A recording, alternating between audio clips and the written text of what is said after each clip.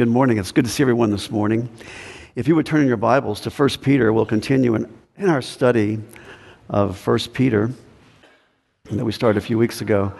We're going to be looking at verses 10 through 12 this morning. This is one long sentence in the Greek. What we read this morning from 3 to 12 is one long sentence. And we've broken it down. It breaks up nicely into three sections, and we've considered the first two, and today we come to this third section. Let me read it to you, verse 10 through 12, one more time. As to this salvation, the prophets who prophesied of the grace that would come to you made careful searches and inquiries, seeking to know what person or time the Spirit of Christ within them was indicating as he predicted the sufferings of Christ and the glories to follow. It was revealed to them that they were not serving themselves, but you, in these things which now have been announced to you through those who preach the gospel to you by the Holy Spirit sent from heaven, things into which the angels long to look. I was reminded this past week of a preacher that I really have learned a lot from, and that was Martin Lloyd-Jones. I have read numerous commentaries that he has written and books he has written over the years, and he's had a great influence in my life.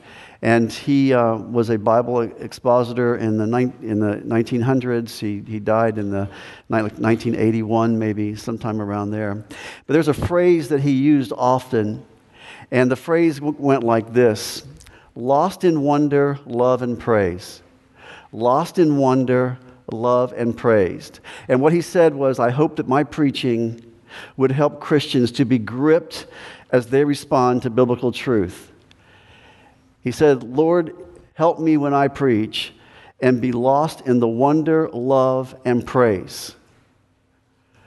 A certain awe about the Word of God. And I have to confess to you that there are many times I get up to preach and I do not have wonder, love, and praise. I have to say that because there are many times I do not. And a love and wonder and praise for the things I'm saying or the things that I'm studying. I heard a pastor say, we have a dangerous calling as pastors. We're always at the risk of just using the Bible as a tool to crank out a sermon. And that's true. That can happen so easily. Have to guard yourself against that it's not just purely academic. And I'm sure you get like that as well, that when you read the Bible or you come to church and you listen to a sermon, that you don't have or you don't get lost in the wonder, love, and praise of what's being said either. That's a danger for all of us. I think that's what Peter's trying to do in the opening verses of 1 Peter. He's trying to get his persecuted readers to have a wonder, a love and praise for the gospel. Get excited about these things. Make it so contagious that when people see you, they say, what's with you? And oh, you're a Christian. Oh, what does that mean? Make it so contagious that people are affected by the fact that this gospel, this message of salvation is so awe-inspiring and so wonderful. The word wonder means a feeling of being surprised, mingled with admiration, caused by something beautiful and inexplicable. It happens when we marvel or stand in awe of something or something.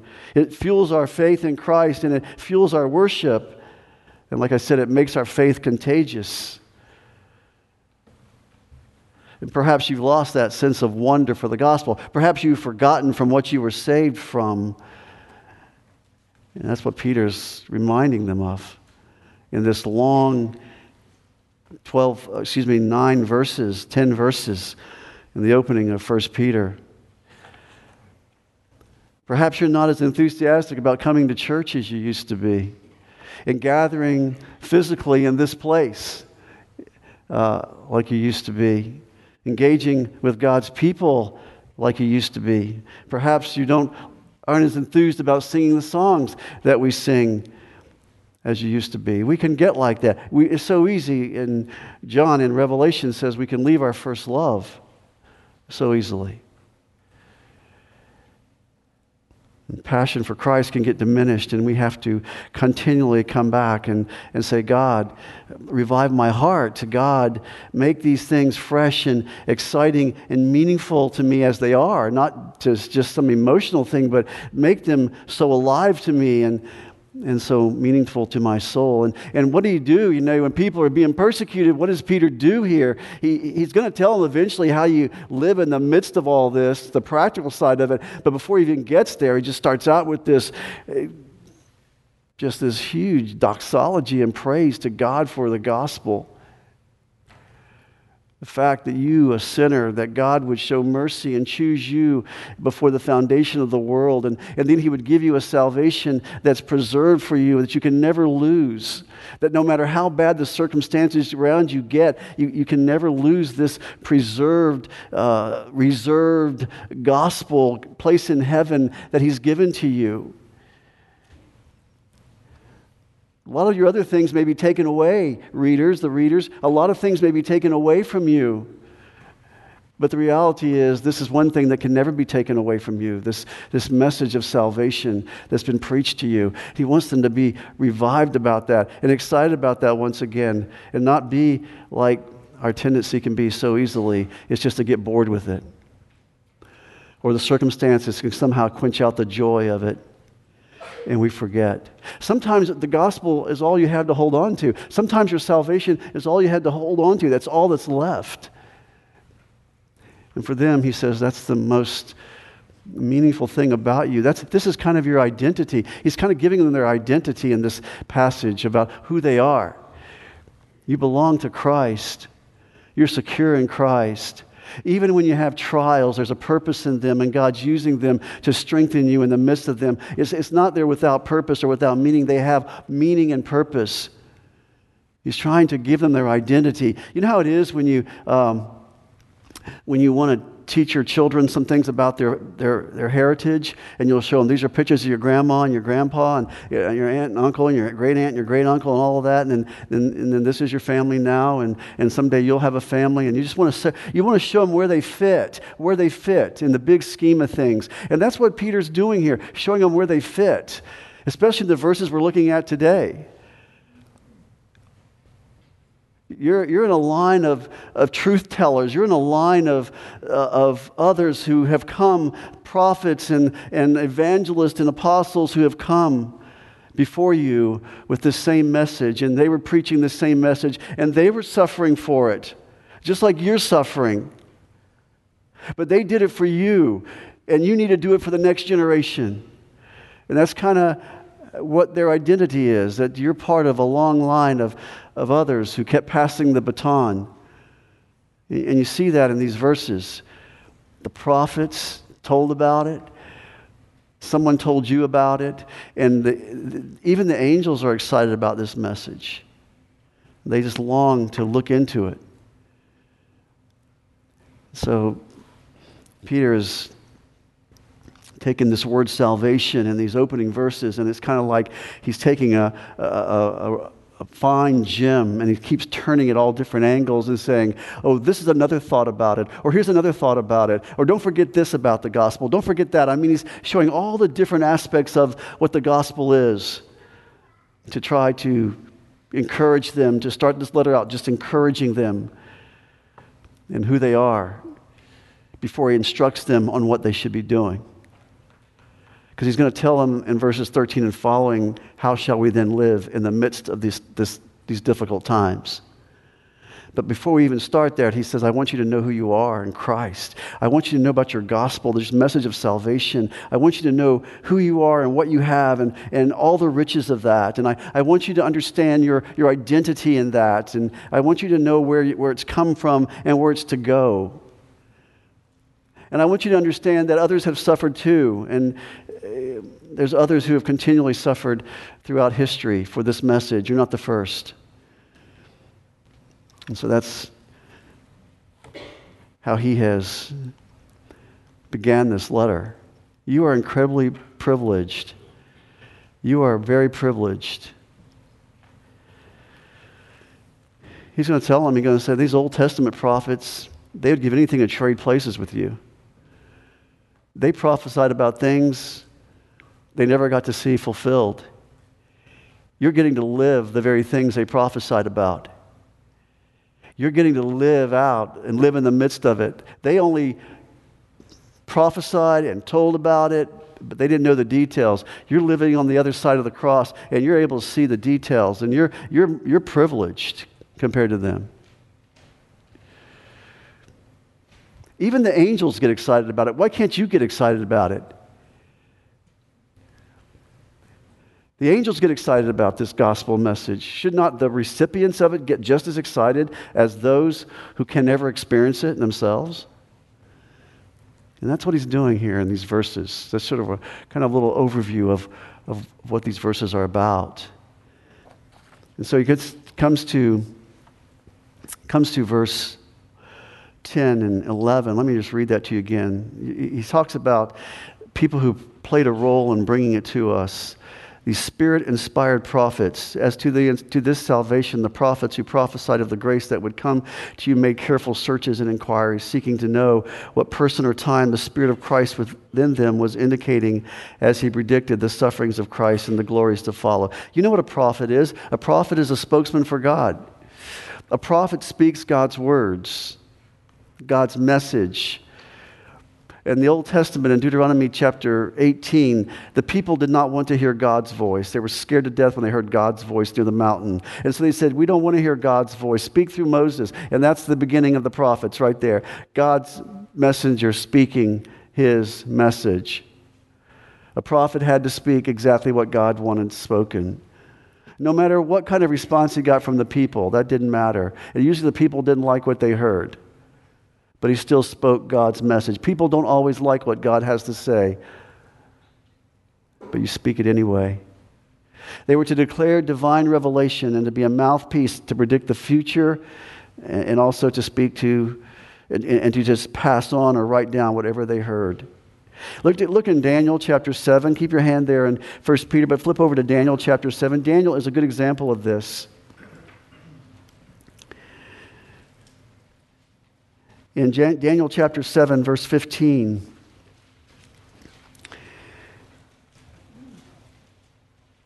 Daniel was a prophet. Ezekiel was a prophet. Isaiah was a prophet. The minor prophets, all these prophets of the Old Testament. But Daniel, in Daniel chapter 7, verse 15, says this, "As for me, Daniel, my spirit was distressed within me, and the visions in my mind kept alarming me." He's getting messages from God. This is what a prophet would do, get messages from God. "I approached," verse 16, "one of those who were standing by and began asking him the exact meaning of all this. So he told me and made known to me the interpretation of these things." Then go to chapter 8, verse 27. "And then I, Daniel," verse 27 of chapter 8, "then I, Daniel, was exhausted and sick for days." That's what this all did to him. It just shook him up so badly. "And then I got up again and carried on the king's business.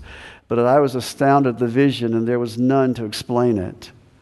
They would get these visions and messages from God, and they did not understand them. They did not understand always the meaning of them. But they just knew they were messages from God, and they would write them down.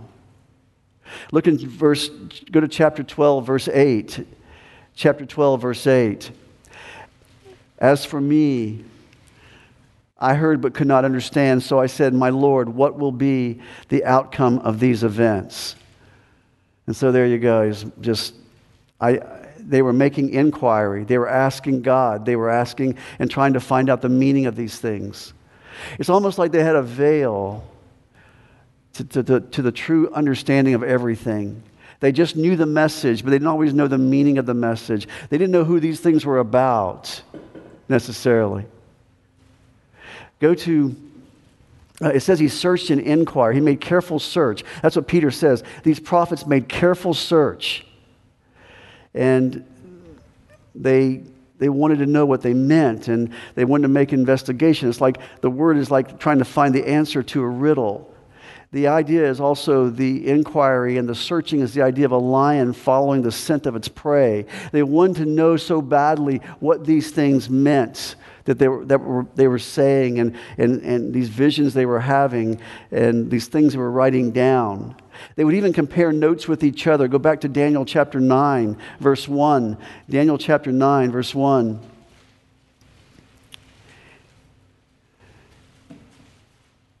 It says, in the first year of Darius, the son of Artaxerxes of Median descent, who was made king over the kingdom of the Chaldeans, in the first year of his reign, I, Daniel, observed in the books the number of the years which was revealed as the word of the Lord to Jeremiah. See, what he's doing, he's searching, he's wanting to know, and he even gets the words that were given to another prophet, Jeremiah, to understand things that he's seeing and hearing.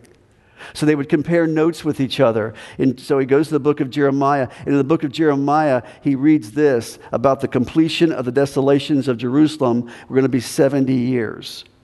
We're going to be in captivity for 70 years. So Daniel knows, he says, we're getting close to the end of that period of time of 70 years. And so he says, I began to pay attention to the Lord God and seek him in prayer and supplications with sackcloth and ashes. So Daniel is studying. He finds out the captivities for 70 years from the writings of Jeremiah. He starts praying about returning back to the land out of exile. And then he gets this answer to his prayer in Daniel 9, 24 through 27, which is the most incredible prophecy in the entire Bible concerning the date and time of when Christ would come, or Christ would go to the cross. In Daniel 9, 24 through 27. He didn't understand that. He didn't know what that meant. He just knew that was the message. It's the 70 weeks prophecy. I'm not going to get into that this morning, but my point is, he didn't know the meaning of all these things. But he searched and he inquired, and he was in the dark about how it all play out. But we know how it played out. This is my point. We know how it played out. We know that 600 years later, Magi, who were descendants of Daniel, the wise men of Daniel's time, they searched the scriptures as well, and they determined when the Messiah was to come. And they made the trek to Jerusalem in Bethlehem, but they knew based on Daniel 9. And that's what Peter is saying. They're seeking to know what person or time the Spirit of Christ was with them. This was and this wasn't just Daniel's dilemma. All the other prophets had the same thing. They did not know how all these prophecies about Christ, of the Messiah, were going to unfold. They were kind of left in the dark on the other side of the cross. Notice in verse 10, the prophecy of grace that would come. They were pointing to Christ. He calls it the prophecy of grace that would come. And understand this, it's not that people in the Old Testament never experienced grace. They certainly did. Noah found favor or grace in the eyes of the Lord. Exodus 34:6 says, the Lord of God is compassionate and gracious. Jonah 4:2 says, the reason, God, I didn't go to Nineveh, but instead went to Tarshish, is because I know you're a gracious God, and that you would save the people, and you show grace to the people in Nineveh. He didn't like the Ninevites, and he didn't want God to show him grace, so he didn't go there. And he paid dearly for it. He ends up in the stomach of a big fish. But the point is, grace was in the Old Testament, so they're prophesying about a grace that is to come, but it's not that they didn't have grace. They certainly had grace. In fact, they were saved by grace. In the Old Testament, they're saved the same way we are in the New Testament. They're saved by grace through faith. Genesis 15:6 says, he believed the Lord, speaking of Abraham, and it was reckoned to him as righteousness. It's by faith that we are credited with the righteousness of Christ, the righteousness of God. We see it in Habakkuk 2:4, but the righteous will live by faith. So they're saved by grace the same way we are in the New Testament. It was the same way in the Old Testament. And what's even more interesting to all of this is they're counting on a sacrificial system where they watch lambs being slain But God, in God's mind, it's not the lambs that are being slain in the sacrificial system, it's the actual atonement of Christ on the cross that would happen thousands of years later. In the New Testament, we're looking back at the cross. In the Old Testament, they were looking toward the cross. Though they did not know it was a Roman cross, they didn't know his name would be Jesus. They didn't know all of those things, but they're looking through this sacrificial system that God foreshadows what Christ is going to do on the cross. What am I trying to show you this morning? I'm trying to show you that the prophets in the Old Testament were the ones that we're all indebted to. And the reason we're sitting here is because they faithfully, in the face of all kinds of opposition, proclaimed these truths, paved the way. Our faith is not just some new idea that just came on the scene 2,000 years ago. It was way back, thousands of years before, with the prophets who received those messages. This is big picture stuff. This is big picture stuff for these people who are being persecuted. That you're not just believing some man-made, made-up religion. You're into something that's been around in the mind of God for a very long time, since the beginning of time. Spirit of Christ is the Holy Spirit. When you see that, Holy Spirit. The Spirit of Christ is the Holy Spirit.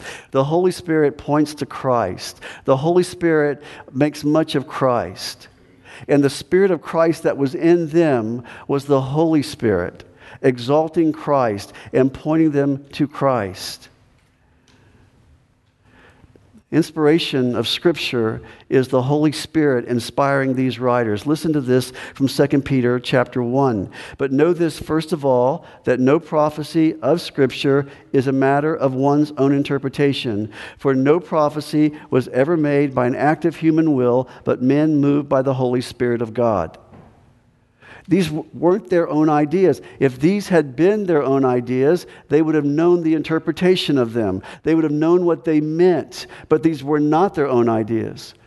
They were carried along like a wind in a sail by the Holy Spirit of God, which is the Spirit of Christ, which makes much of Christ.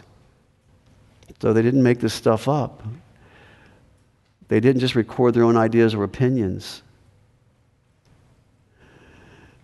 The Holy Spirit superintended the whole process, Old Testament to New Testament. And every word is written down exactly the way God wanted it written down.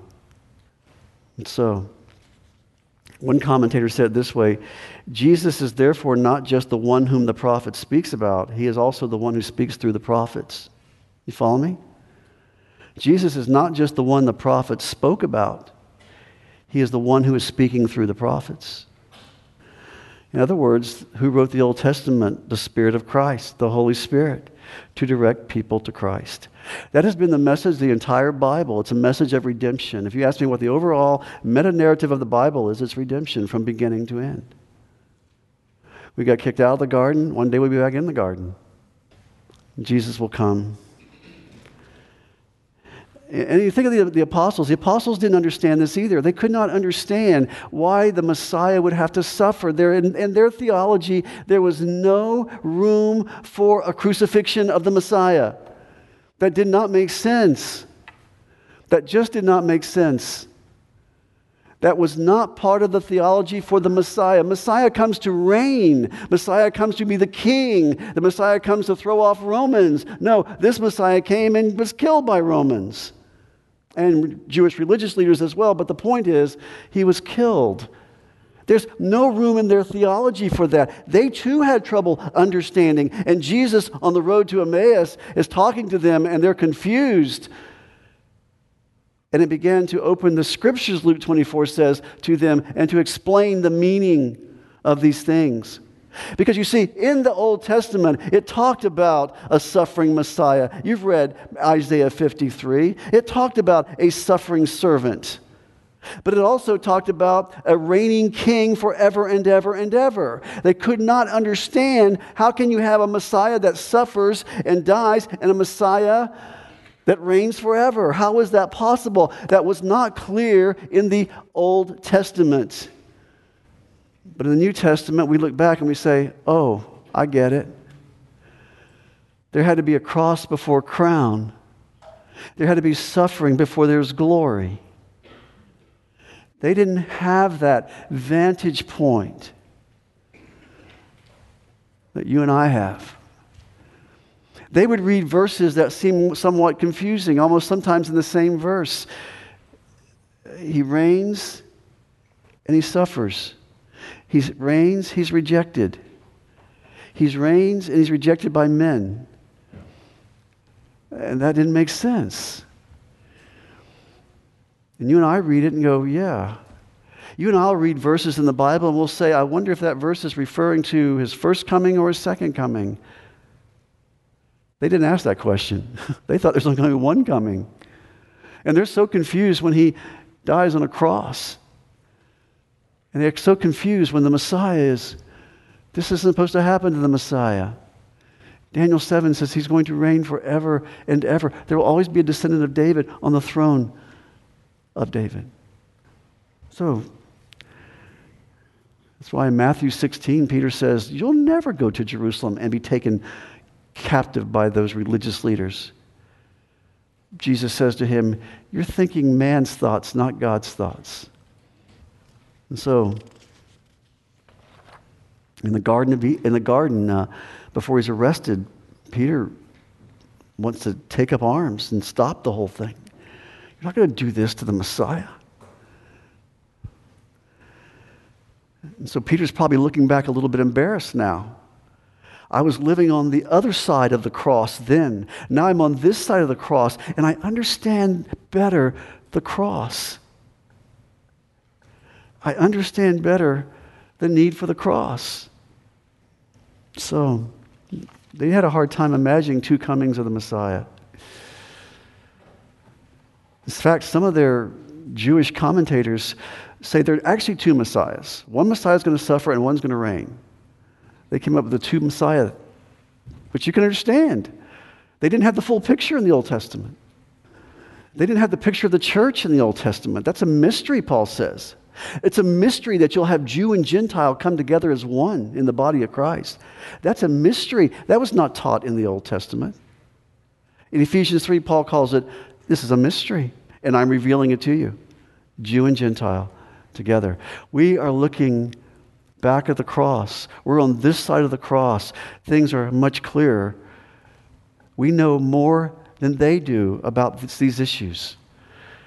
The youngest believer in this room knows more than some of those prophets knew about what actually happened. And that's what Peter's doing here. He's just saying, you need to understand the baton that's been passed to you. You need to understand that many of them suffered for it. Turn to Hebrews chapter 11. You need to understand that many of them, like you, suffered for this. They endured even though they did not see these things with their own eyes. Look what Hebrews 11:13 says. And he lists all these great saints of the past. And he says in verse 13, all these died in faith. Verse 13 of Hebrews 11, all these died in faith without receiving the promises. But they saw them and welcomed them from a distance. And having confessed that they were strangers and exiles on the earth, they held on to them. They believed them. Eyes of faith, we hold on to these things. They're true. We don't know what they all mean. And then you go down to verse 32 and notice what happens to a lot of them. What more shall I say? For time will fail me if I tell of Gideon and Barak and Samson and David and Samuel the prophets, who by faith conquered kingdoms, performed acts of righteousness, obtained promises, shut the mouths of lions. In their day and time, they saw God do incredible things. It wasn't that there wasn't a near fulfillment of some of the prophecies that were made. They quenched the power of fire and escaped the edge of the sword. From weaknesses were made strong, became mighty in war, put foreign armies to flight. Women received back their dead by resurrection. Others were tortured, not accepting their release so they might obtain a better resurrection. And others experienced mockings and scourgings, yes, also chains and imprisonment. They endured all of this, and they endured it for us, That's the legacy of our faith. And Jesus says to the disciples, "Blessed are you, for you have seen these things." Blessed are your eyes, because you get to see the whole puzzle. See, here's the point. You see the whole puzzle. All they had was pieces, trying to piece it together. What does all this stuff mean? You've got the whole picture. And the question is, they had just had puzzle pieces to work with, and they endured, and they were faithful. The question for us from something like this is, what are we doing with the puzzle? We got the whole thing. Are we just bored with it? Are we just bored with all this? Is it just ho-hum? Are we just so familiar with it that we don't want to investigate and study it and know it and let it fill our lives and our minds? Do we just let it be something that's just a nice thoughts to read, but we have no desire to get a better understanding of these things like they did, and they only had partial information? Are you interested in studying God's Word? Or does your Bible just collect dust between Sundays? See, we got the whole picture and they didn't. If it wasn't for them, we wouldn't be here. If they hadn't been faithful and available to God to be used. Secondly, notice the apostles preached. And you go down to verse 12 for this. In these things which now have now been announced to you through those who preach the gospel to you by the Holy Spirit sent from heaven. And something to think about here is now he's talking about the message being passed down from the prophets to the evangelists and to the apostles who taught it to us. And basically, the reason there is continuity between the Old Testament and the New Testament is because, see the word Holy Spirit? It's the same Spirit. The same Spirit in the Old Testament that was speaking, the Spirit of Christ that was within the prophets, is the same Spirit that's within the apostles. That's why there's continuity between the Old Testament and the New Testament. It's the reason you see New Testament writers always quoting Old Testament writers. Because the Spirit wrote them both. He orchestrated them both. The whole Bible fits together perfectly. And Peter gets up to preach. Go back to 1 Peter. Back in 1 Peter, I guess you're already there, chapter 2, he taught this message, and even after he got over the fact that the Messiah wasn't supposed to die, after he got over all of that, and he's able, Holy Spirit indwells him, he gets up and preaches in Acts chapter 2. He preaches the message of repentance in Acts chapter 2. But here in 1 Peter 2, he says this, and he himself bore our sins in his body on the cross. His body was a sacrifice. He gave his body as a sacrifice. That's what the verse says, on the cross, so that we might die to sin and live to righteousness. For by his wounds you were healed. 1 Peter 3:18, turn over to 3:18. It says, for Christ also died for sins once for all, the just for the unjust, so that he might bring us to God, having been put to death in the flesh, but made alive in the Spirit. Why did Christ die? To bring us to God. Why did Christ die? So that we might die to sin and live to righteousness. These were not things that Peter wanted to see happen before the cross. He didn't want a dead Messiah. Now he's thankful for a dead Messiah, a living Messiah, a dead Messiah who rose from the dead and is alive. So he's preaching the Old Testament prophecies have been fulfilled in Jesus Christ. That became his message. And I'm thankful for a long line of New Testament preachers as well. We've got our Old Testament preachers. You got all the prophets, Isaiah, Jeremiah, Daniel, Ezekiel, and all the minor prophets. And you've got this long line of faithful New Testament preachers that have continually passed the message down. You've got people like Paul and Timothy and Silas and the church fathers and Whitefield and Wesley and Luther and the Reformation preachers and R.C. Sproul and all of them. Just thankful for all of them. It's just a legacy. It's just a line of faithful truth tellers, as one person used that title. I thought it was a good way to say it. Truth tellers all throughout history, preaching the message and sharing the gospel. Sharing the gospel. I was thinking this, I read this, heard this, Jerry Ragg say this recently. I thought it was really good. He says, talking about sharing the gospel, talking about this message. He said, Romans 10:14, he says, how will they believe unless they have preachers? We have a gospel to preach. How are people going to believe unless they have someone, unless they hear the gospel message? And how are they going to hear unless they have someone who tells them the message? And he was talking about why the light doesn't shine very brightly in the church. He says we're focused too much. He says stop focusing so much on what you're losing. We look at our culture and we think, oh, we're losing so much. He says churches get self-obsessed with what we're losing, forgetting about what we have in the gospel. We are losing all kinds of things in our country. These believers in Peter's day had lost a lot. They lost their homes. They lost everything, or losing everything as pilgrims and aliens. He says we're to preach the gospel no matter what. We want to see the grace of the gospel saving people. That's what we want to see. And we're not going to be able to do that if we're unobsessed with the truth. These preachers were obsessed with the truth, and they proclaimed it, and that's the reason it's been passed down so faithfully to you and I. I don't know. The world could end this year. I don't know. But it may go another 100 years. We don't know. Listen, we want to make sure we're preaching the gospel, that we're passing the baton to that next generation. That's the greatest priority there is that we have as a church, as we have as believers, is to preach the gospel.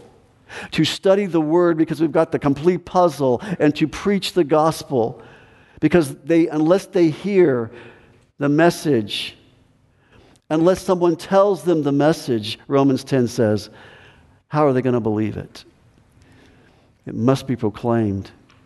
And the church must proclaim it. And the reason our light does not burn more brightly than it does is because, as Jerry Ragg says, we get obsessed with ourselves and worried about what we're losing, freedoms, places, things like that. That should not be our obsession. And thirdly, notice the end of verse 1, verse 12. End of verse 12, he says, so it's chapter 1, end of verse 12. Things into which the angels long to look. This is an interesting phrase. He puts at the end of this. Angels are created beings. You understand that? They were created by the Spirit of God in creation. I believe that's exactly what happened in Genesis. I believe they were created there. In fact, I believe they were singing, according to Job, at creation of the world. Angels were there. Somewhere in the white spaces between Genesis chapter 2 and Genesis chapter 3, 1/3 of the angels fell and followed Satan. The reason I say it's somewhere in there is because in chapter 2 and 1, everything is good and perfect. Chapter 3, things are not good and perfect. So the fall took place somewhere in there, and Satan is on the scene in chapter 3. So somewhere in the white spaces between chapter 2 and chapter 3, you have the fall of the angels. So you have redeemed angels, which are the holy angels, 2/3 remaining, and you have 1/3 who are demons. And so we're not talking about the demons rejoicing. We're talking about the holy angels rejoicing. And they saw the whole thing. They saw the whole fall of man in Genesis chapter 3, that tragic day when access to God was blocked, when man chose to follow Satan, when man chose to go his own way. And they saw God cast man out of the garden and put angels to guard it so there's no entrance. They saw that. And they've seen the whole drama of redemption since then, of redeeming mankind, of redeeming the elect of God, moving us back towards the book of Revelation, moving us back towards the Garden of Eden again, when everything will be perfect again. He says, the angels long to look. It means they're bending on tippy toes, looking, watching what's going on. The reason is because they don't experience redemption. Holy angels don't need redemption. Unholy angels or demons can't be redeemed.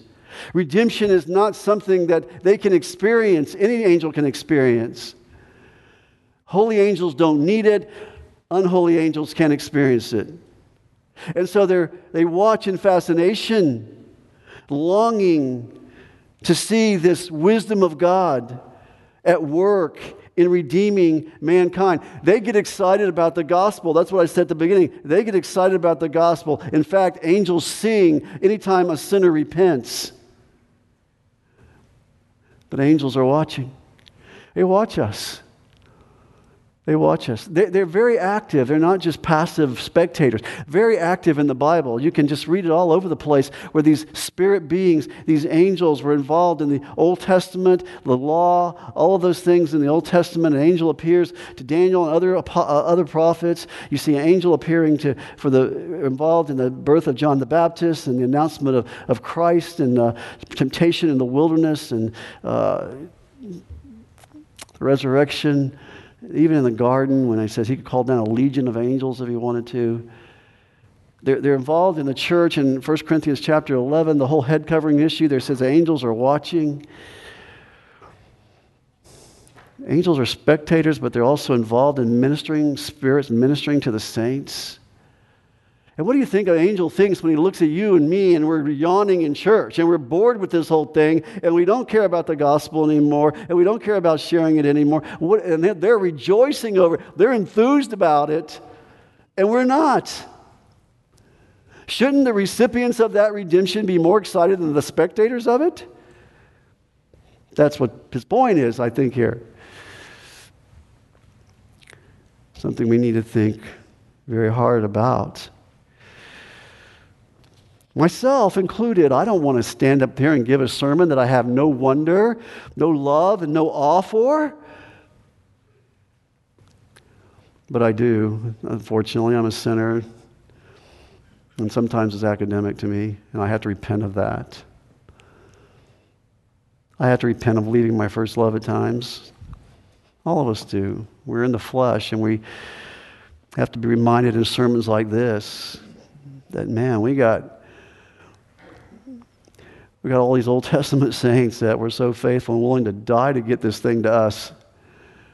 And we have New Testament apostles and evangelists and others who have been in our life who boldly shared it with us. No matter what kind of opposition they faced, they brought it to us. And then we have these spirit beings that we can't see, but we know they're rejoicing and they're trying to understand it and they're watching us and they say, wow, he used to be like that. Now look at what this redemption thing did to him. They don't understand that, but we do. We understand that. If you've been saved, you know you've been saved. You know you've been changed. You know you've been regenerated.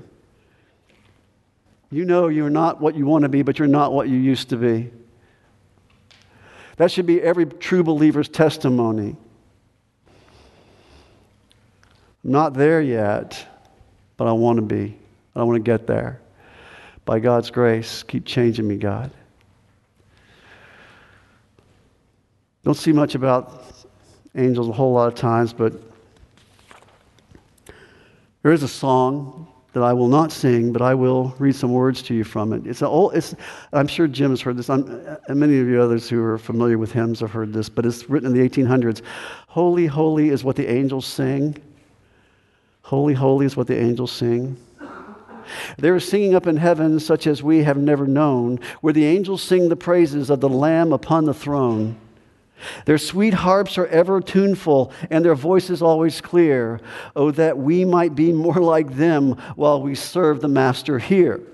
And then the refrain, listen to this. Holy, holy is what the angels sing, and I expect to help them make the courts of heaven ring. But when I sing redemption story, this is it, they fold their wings, for angels never felt the joys that salvation brings. That's pretty neat. God, thank you for our time. Thank you, God, for this table that we partake of today. Thank you, God, for the reminder that it is to us of what Christ has done for us. May we sing of that redemption. May we sing and praise you for that redemption. And just like Peter told his persecuted readers, let's just start with who you are in Jesus. Let's just start with that. Let's just start with praising him for your salvation, that in spite of everything are going on around you, that your name is in the book of life. That's what matters. Is your name in the book of life? We just praise you and thank you in Jesus' name. Amen.